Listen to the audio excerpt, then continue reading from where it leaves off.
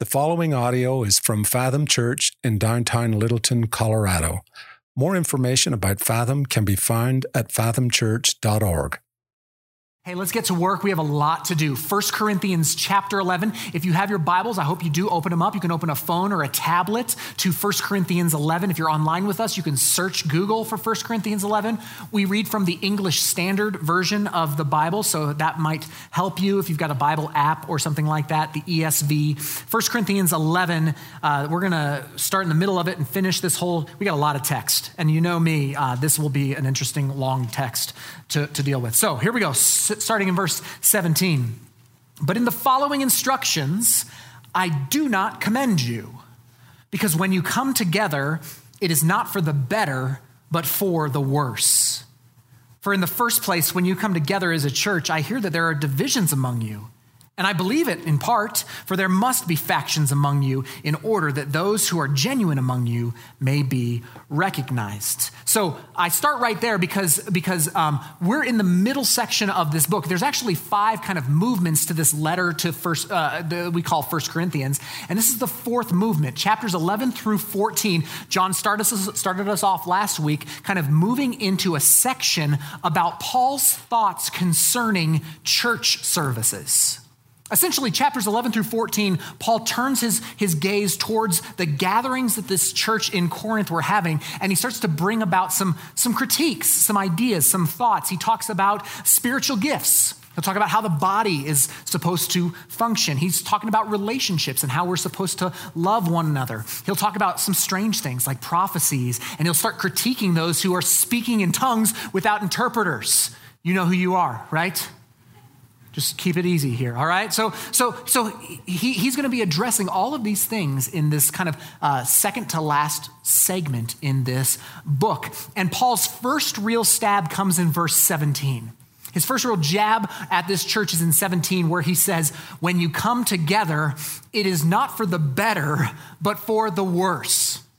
That's what he says, which are not the words you want to hear from the guy who wrote most of the New Testament, right? The guy who wrote most of our Bibles. And when he says, hey, when you guys get together as a church to worship, it's really, really bad.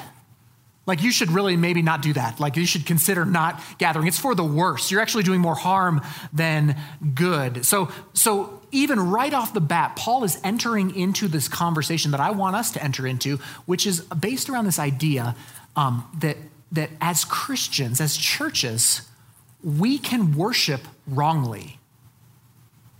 Like, just because we get together on a Sunday in a room doing songs and preaching, whatever, like, there's a right and there is a wrong. Now, there's a lot of gradients in between, but there are wrong ways to do it. So what I want to do before we really dig into Paul's exhortation to the Corinthians is I want to just ask the question, what are we supposed to do when we get together as a church? Like, what elements are supposed to be present in order for Christians in a room, or not in a room, I suppose, online even, what elements are required and necessary for us to do church, to do a church service or gathering? So I'm gonna talk about a bunch of different texts. You don't have to follow me there. You can write them down if you'd like, but I'm just going to kind of give us a survey real quick of what the New Testament gives us in terms of elements for Christian worship services, okay? So I'm going to start with 1 Corinthians 14, which is a couple of weeks from now. This is what Paul says. When you come together, each one has a hymn, a lesson, a revelation, a tongue, or an interpretation. Let all things be done for building up. So he starts to give lists. There are lists all through the New Testament like this. We have hymns, he says, so we sing. That's a hymn, a song, okay? A lesson, which we think is probably like a sermon, kind of what I'm doing. A revelation, he mentions, which is kind of a word from the Lord for his people. A tongue, which we're going to get into, okay? So just, you got to come back in a few weeks. We're going to talk about tongues and prophecies and what does this Bible actually say about them. So we'll get there in a couple of weeks. But his capstone there is that all of the things that are done are for the building up or the edification of the body, of the church. That's what these are for. So everything that we do is for building each other up. Another list that Paul gives is in Ephesians chapter 5. Ephesians 5 says this. Paul says, address one another in psalms and hymns and spiritual songs, singing and making melody to the Lord with your heart, giving thanks always and for everything to God the Father in the name of our Lord Jesus Christ. So this is another place where he talks about corporate worship. And he says singing again. Right? Songs and hymns and spiritual songs. So who likes to sing, right? Like who likes to come to church and sing and lift their hands and make noise to the Lord? Like that's a good thing. That's one of the tragedies about this coronavirus season is that for a long time, we could not have these physical gatherings. And I don't know about you, but music on my couch is not the same as music with God's people.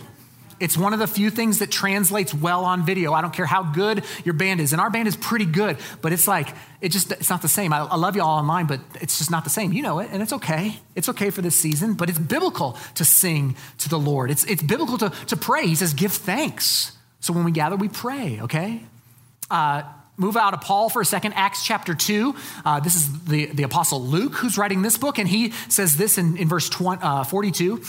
They, the church, devoted themselves to the apostles' teaching and the fellowship, the breaking of bread, and the prayers. So apostles' teachings, that's the Bible, okay? What we're doing, 1 Corinthians, like the Bible better be central to what a church is doing or else it's not a church, okay? So the word of God, fellowship, so community is a part of this. He says the breaking of bread, which is like a New Testament euphemism for the Lord's Supper, for communion, and then prayers. He says prayers again. So Luke agrees with Paul.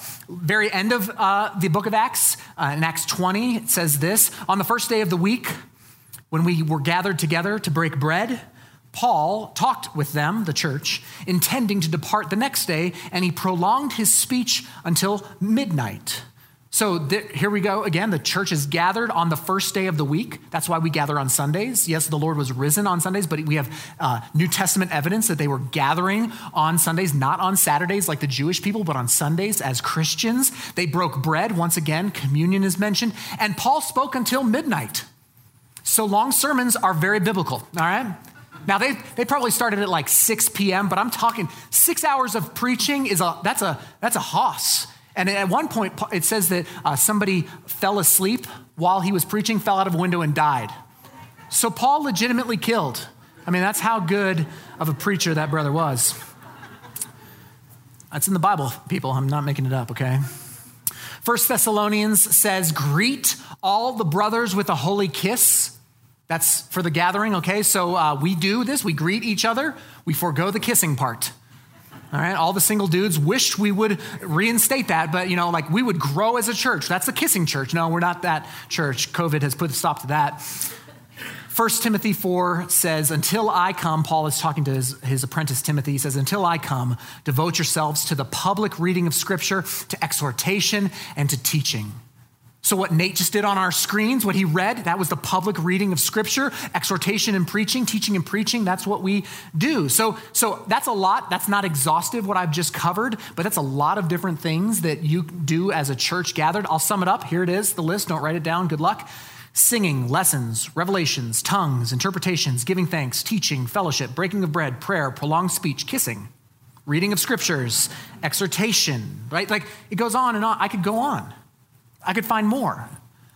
There are lots of things that churches can do as they gather. But here's my question. Based on what you've experienced, churches that you have been to, what element in that list is the most important? I want to hear from you, okay? So tell me, what is the most important thing for us today? Worship, okay? Teaching, what? Reading of word? Something else? Nothing else? Is that a tongue? Do I hear a tongue? Do I hear an interpretation? Okay? No? Okay. Long sermons? Nobody said that. Yeah, kissing. Yeah, kissing. Here's the truth as I see it. It depends. Depends on what church you went to. Different churches value different things at different levels. So if maybe you came from a more charismatic background, maybe worship and singing was the thing that was most featured. If you were raised in like more of like a Bible church sort of place, maybe the preaching, right? I've been to churches where a guy preaches for upwards of an hour. I've not gotten quite that far. I've been close though. Not today, okay, I promise. But it depends on the church. But here's what I learned this week as I'm studying. Historically, the center point of the gathering of Christians is actually the celebration of the Lord's Supper. It's not preaching. It's not necessarily the word. It's not singing. It's not fellowship. It's not caring for one another's needs. It's the Lord's Supper, also known as communion, or sometimes it's called the Eucharist. Okay? So historically, that's what is the center point of our gatherings as Christians. And the question that I have then, and I've told you this before, is what's the right way to do communion? Whenever you visit a church, that's the question. How are you going to do? It's the wild card, right? I've told you this before. It's the wild card. Every time you go to a church, you got to figure out how they do communion. So is it the rip and dip? I've told you about the rip and dip, right? You've been to the rip and dip church where they've got one cup and one loaf and you just rip and dip. It's actually called intinction, but I like rip and dip, right? That feels a little bit more my style. I think it's gross. Just put my cards on the table. Rip and dip is disgusting unless you're first in line. Right? You ever been to a rip and dip church? You get somehow in the back of the line and you get to that loaf and it's all matted down. You're like, oh no, right? And then you've got to rip a piece of the matted bread and you get to the cup and there's like floaties, right? There's like floaties of loaf in there. There's like some body floating in the blood and you're like, I don't know, what, did somebody dip their whole arm in this thing? It's just, do you do it like we do it? Are we supposed to do it the way that we do it, right? With a little Jesus cracker? We call it a Jeez-It, right? And then, that's not technical. That's what I call it. And then just like a little shot glass of juice, is that what we're supposed to do? I mean, communion is the true wild card. At every church that I've been to, I visited a friend of mine at an Anglican church once, which was really interesting, really cool. But when it came time for communion, we got in a line and started down the aisle. And so I have to survey because I got to figure out what am I up for? Like, what am I going to do? And the priest or the pastor, I don't know what they call him, but he got this one goblet and he like pulled up a cup. And I was like, oh, one cup? It's rip and dip. I'm ready for this one, right? I'm early enough in the line. The kid who's been coughing all service is behind me. I can do rip and dip, right? Then he threw me a curveball. Okay, because he takes the cup, he like holds it up, and then he drinks from it. And then as he's pulling the cup away, I kid you not, from his lip to the lip of the cup, there's a saliva bridge, right? And then he finds some sort of like Clorox wipe, wipes it, and passes it to the next guy, and he does the same thing. They call it common cup, right? I saw Lori gagging. Right? And this was pre-COVID, and I was like, I was looking for a way to tap out. Like at least you go to a Catholic church, you can pass, right? Like I got to find a way to tap out of this because I ain't drinking from the cesspool cup. Like that's just disgusting. It's communion, the Lord's Supper. If this is the center point of the Christian gathering, the question is, what does Paul have to say about it? All of that was set up for our text today. So here we go. Let's read what Paul has to say about the Lord's Supper, starting back where we left off in verse 20. 1 Corinthians 11, starting in verse 20.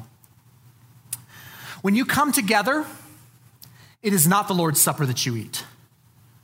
For in eating, each one goes ahead with his own meal.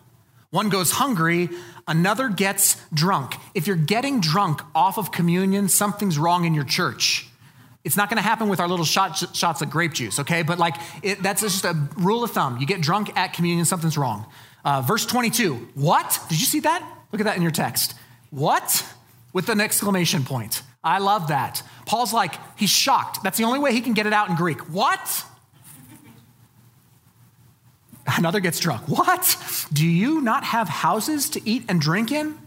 Or do you despise the church of God and humiliate those who have nothing? What shall I say to you? Shall I commend you in this? No, I will not. That's what Paul says. It's a weird passage, okay? People are getting drunk. People are starving.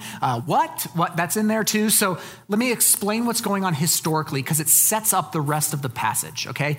The Corinthians would gather on Sundays. We've already established that. They would likely gather in the evenings on Sundays because they wanted to allow for poorer members of their church to work a full day of labor and then come to church. Remember, Sundays weren't the day off at this point. The Sabbath, Saturdays were for Jews, but Sundays were not the day off. So they would work all day and then they would show up. Normally they would meet in the home of a wealthier church member. And churches were about this size of this room, like no more than 30, 40, 50 people in a room at the same time. But the wealthier members, they had big enough homes to house the whole church, okay? So everybody would gather, and what would happen is they would gather for the Lord's Supper as kind of their main part of their service. But there also seems to be some sort of like fellowship meal happening. Think like first century potluck. Okay, that's what it was. It's like these guys were definitely Baptists because they were doing potluck in the first century. And wealthy members would provide the food, like the bread and the wine for communion for the whole church. But then each individual family brought their own dinner, brought their own food for their meal. And what we think happened was the wealthy congregants would start early, because a lot of them had more flexibility in their work. They didn't have to maybe do a labor job that was quite as intensive. And so they would start eating and drinking early. And sometimes they would eat and drink to the point where they are full and actually drunk, to the point of being inebriated before church service starts. Baptists, right? Like, you do that at your next potluck, okay? But then what would happen after that is that the later arrivals would likely be poor. Like we talked about earlier in 1 Corinthians, they were slaves or freedmen, those who were just one rung above slaves in that society. And they would come after a day of work, and they would not have nearly as much food. They wouldn't have nearly as much to bring with them. And so they would often leave hungry, leave starving, some of them. So by the time they get to communion, the wealthy are full and sometimes drunk, and the poor are hungry and starving. And Paul is painting a picture here of the disparity in the amounts that the people in this church, this is all of us in one room. This is one church, and some are drunk and full and some are starving. And Paul says he says, what? No. That's not how this is supposed to be done. He says, eat at your own home. Okay, we're not doing this here. We're going to be unified. This is not unity that you're displaying here. This is disunity. This isn't even communion, he says. He says this is not the Lord's Supper that you're eating. He won't even give them the dignity of saying you're doing it right. He's saying it's not the Lord's Supper. This is your own meal. Those are the words he uses. So Paul's critique is very contextual here. His critique of the Corinthians in their practice of communion is, hey, you're not being unified. There are poor and there are rich, and there's such disunity that some are getting drunk and some are starving, and that's not how it's supposed to be. So this is now where Paul is going to tell them how they should do communion. And 1 Corinthians chapter 11, verses 23 through 26, these are kind of the verses on communion. Okay, so we think that 1 Corinthians was written well before the other four Gospels. Okay, 1 Corinthians is older than the Gospels in terms of when it was written. So this is the very first time that we have a record that they wrote down what happened on the night that Jesus was betrayed. This was written before Mark or Matthew or Luke or John. This is the first record we have of communion, okay? So this is what Paul tells them. And if you are with us every week here at Fathom, you know this passage because I read it every week here at Fathom. So starting in verse 23, Paul has just said, don't do what you're doing. And now he says, here's how you do it. I received from the Lord what I also delivered to you, that the Lord Jesus, on the night when he was betrayed, took bread. And when he had given thanks, he broke it and said, this is my body, which is for you. Do this in remembrance of me. In the same way also, he took the cup after supper, saying, this cup is the new covenant in my blood. Do this as often as you drink it in remembrance of me. For as often as you eat this bread and drink the cup, you proclaim the Lord's death until he comes. So we read this every week. Okay, if you're with us, you know we read this passage. I'm going to read it again.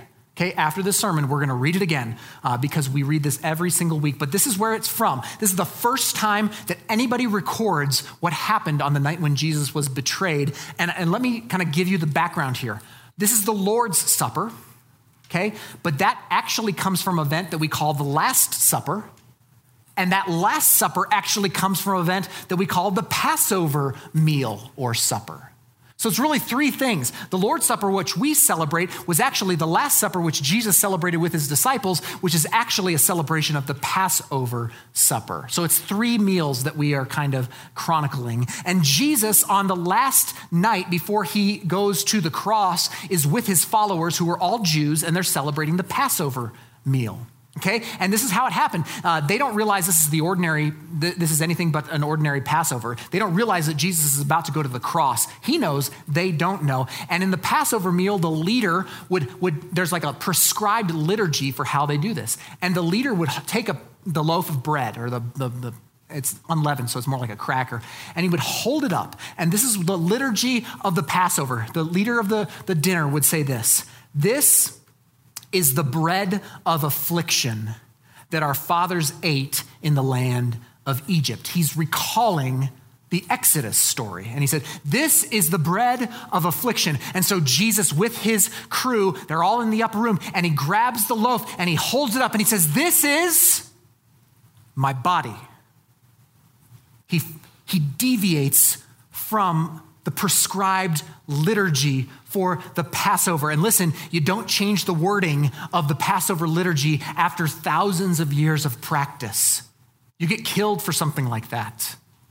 And so Jesus reinterprets the Passover into the Last Supper. This is my body broken for you. This is my blood shed for you. And now we practice the Last Supper in the Lord's Supper. We commemorate that in the Lord's Supper, which Paul just told us about. So I want to give us, with the remainder of our time, I want to give us 3 words about the Lord's Supper. We could say tons. This passage is so dense, we could preach a whole sermon series just on this. I will save you of that. We're going to talk 3 words from this passage for how we should do communion, how Paul corrects the Corinthians.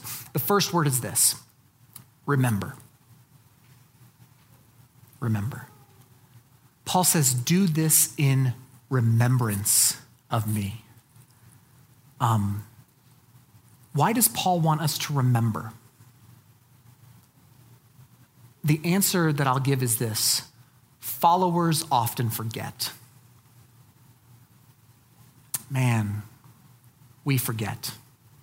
We are prone, no matter how much we love and worship and are devoted to Jesus, we forget.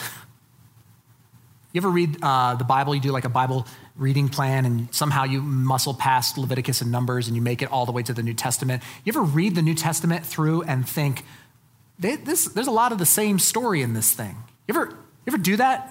You ever so I don't know if you've ever noticed, but the Exodus story, the Passover story, is like on repeat through the Bible all over the place. Like just this week, I was like, let's just see how many times I can find it in the New Testament. The Exodus, the story of the Exodus. And looking at this is non-scholarly, okay, so it's probably more in there, but I found it 13 times in the New Testament. The story of God's people being rescued from Egypt, from Pharaoh, crossing the sea, Moses, that whole story, that's 13 times in the New Testament, okay? Why? Why keep bringing that up over and over and over again? I think God knows that followers often forget. We forget the goodness of God. We forget the grace of God. We forget the provision of God. We forget God's faithfulness, especially when stress is high, when crisis is ripe. We forget how good God has been to us in the past. So God reminds us, and he gives us reminders. He gives his people the Lord's Supper as a sacrament that we would eat whenever we gather together so that we would remember. So we would remember. We remember his body and his blood for the forgiveness of our sins. Now, this is also why we don't believe that the sacrament of communion produces salvation, okay? Just so you're clear, we do not believe that there is anything that salvific that happens when you eat the bread and drink the juice or the wine, just like we don't believe that baptism is salvific, okay? Just because you get dunked in a tank of water and risen to a new life in Christ, you aren't saved there. That's tap water. It's not even holy. I don't even know how to make it holy. It's tap water. Communion here, before we got these little sweet pods, it was legitimately oyster crackers and grape juice. I wouldn't even spring for Welch's. I bought Kroger. It's from King Soopers. It's off the shelf. There's nothing magical about it. It's not salvific, okay? And I say it like this. You don't come to the table to get forgiveness. You come to the table because you already are forgiven. And it's to remember that, to proclaim that once again. You remember that you are forgiven through the body and the blood of Christ. This is one of the main reasons why we practice this every week at our church at Fathom. I know that lots of churches practice this quarterly or monthly. We do it every single Sunday because every single Sunday I need to be reminded what God did for me. No matter what text we're preaching on, I need to remember that Jesus died and rose for me every week. So we remember. That's the first word. The second word is in the next verses 27 through 32. These are some weird verses. Follow me here. Whoever therefore eats the bread or drinks the cup of the Lord in an unworthy manner will be guilty concerning the body and blood of the Lord. Let a person examine himself then. And so eat of the bread and drink of the cup. For anyone who eats and drinks without discerning the body eats and drinks judgment on himself. This is why many of you are weak and ill, and some have died. But if we judged ourselves truly, we would not be judged.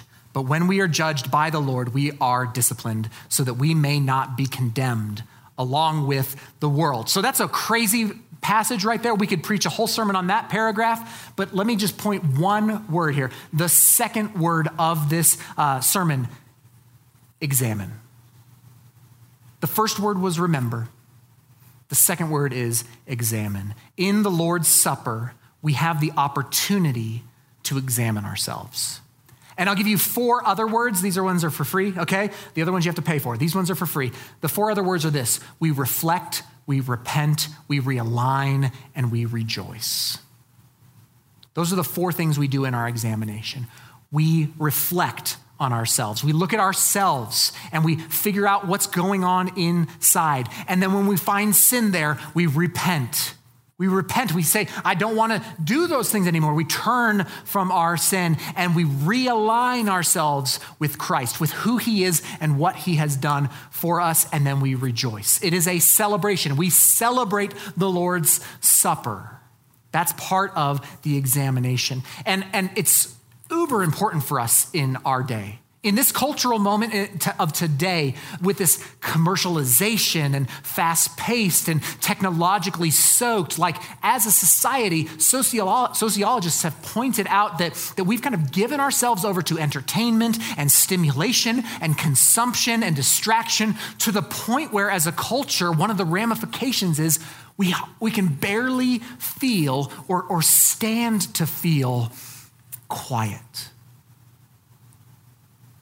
and stillness and introspection.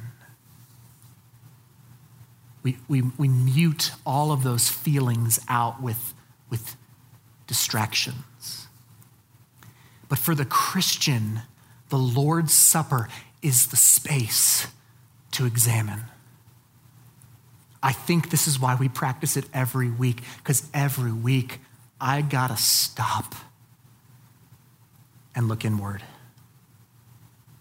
It's a space to reflect and repent, to realign and rejoice. So we examine ourselves. Now, that passage is that paragraph is really convoluted. It has a lot of stuff, but sometimes people will take that paragraph to mean that you need to be at a certain level of perfection or holiness to come to the table. Okay, I've heard people who say, hey, you know what, I'm just not at the right place. I don't have my stuff in order with the Lord. I don't feel worthy to come to the table. I probably shouldn't take communion. And like, I understand that sentiment and I'm thankful for you taking it seriously. It's not a Jesus. As much as I want to joke about it, it's not a crouton of Christ. That's not what we're doing. It's a snack. It's serious. But you don't come to the table because you're worthy. You come to the table to proclaim that you're not.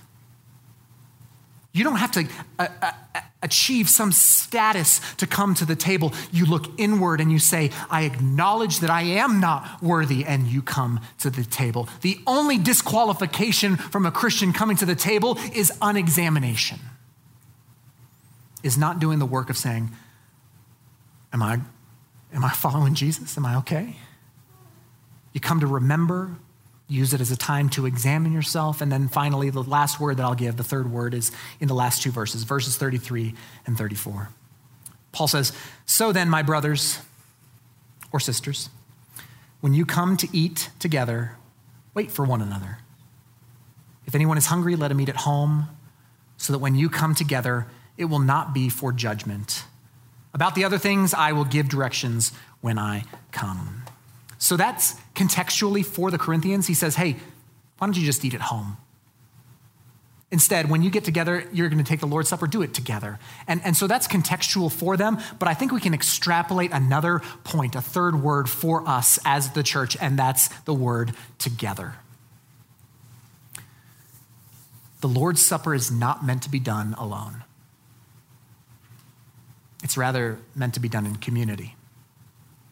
And this is actually one of the bigger parts of the challenges for me as a pastor in coronavirus, right? Because some of y'all are through, like, I see the screen. I don't see you. Like, you're there. You're somewhere. You're not there, but you're not here. And so one of the challenges is, how do we do something that's meant to be done together when we can't all be together? And we wrestled with this. Like, we talked about this. We prayed about this. Should we stop doing communion until we can get back together?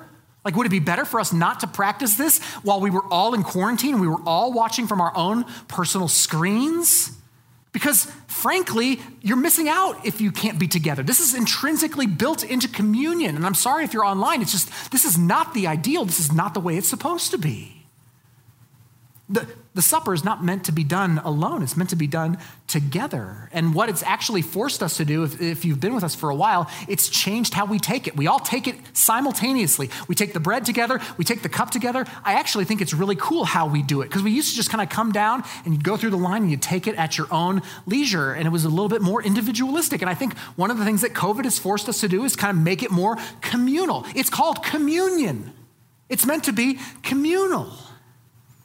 But often we turn it into this like dark, individualistic thing. We bring the lights down and it's just me and it's just Jesus, and I get my little cracker, or I rip and I dip, and the band's playing like soft, reflective music, right? Like, that's just kind of how we do it in evangelicalism. And I like that, and goodness, like, those things are important, right? I just talked about self-examination, like doing that. But while communion is personal, it is not meant to be private. It is personal, but it is not private. It is for the church. And while we're forced in this season to do it kind of scattered, that is not the ideal way, and it will not be the way that we always do communion. I long for the day when we can break the bread together, when we can drink the cup together. So, that's what Paul says about communion. I have no big conclusion. No pithy story, no like heartfelt story where I'm a hero and everybody else thinks that I'm really great, right? Like, none of that today. Here's what I've got for you today. Let's celebrate the Lord's Supper together. Let's celebrate this together. Let's remember the gospel, that God created all things. We rebelled in sin against him, and Christ made a way through his life, death, and resurrection for us to be reconciled to God. And now, as long as we admit that we are sinners and believe that Jesus died on the cross and confess that he is the Lord over us, then we are welcomed back in. That's the gospel. That's what we proclaim. That's what we remember. And then let's examine. Even as we pray, like, do that examination, okay?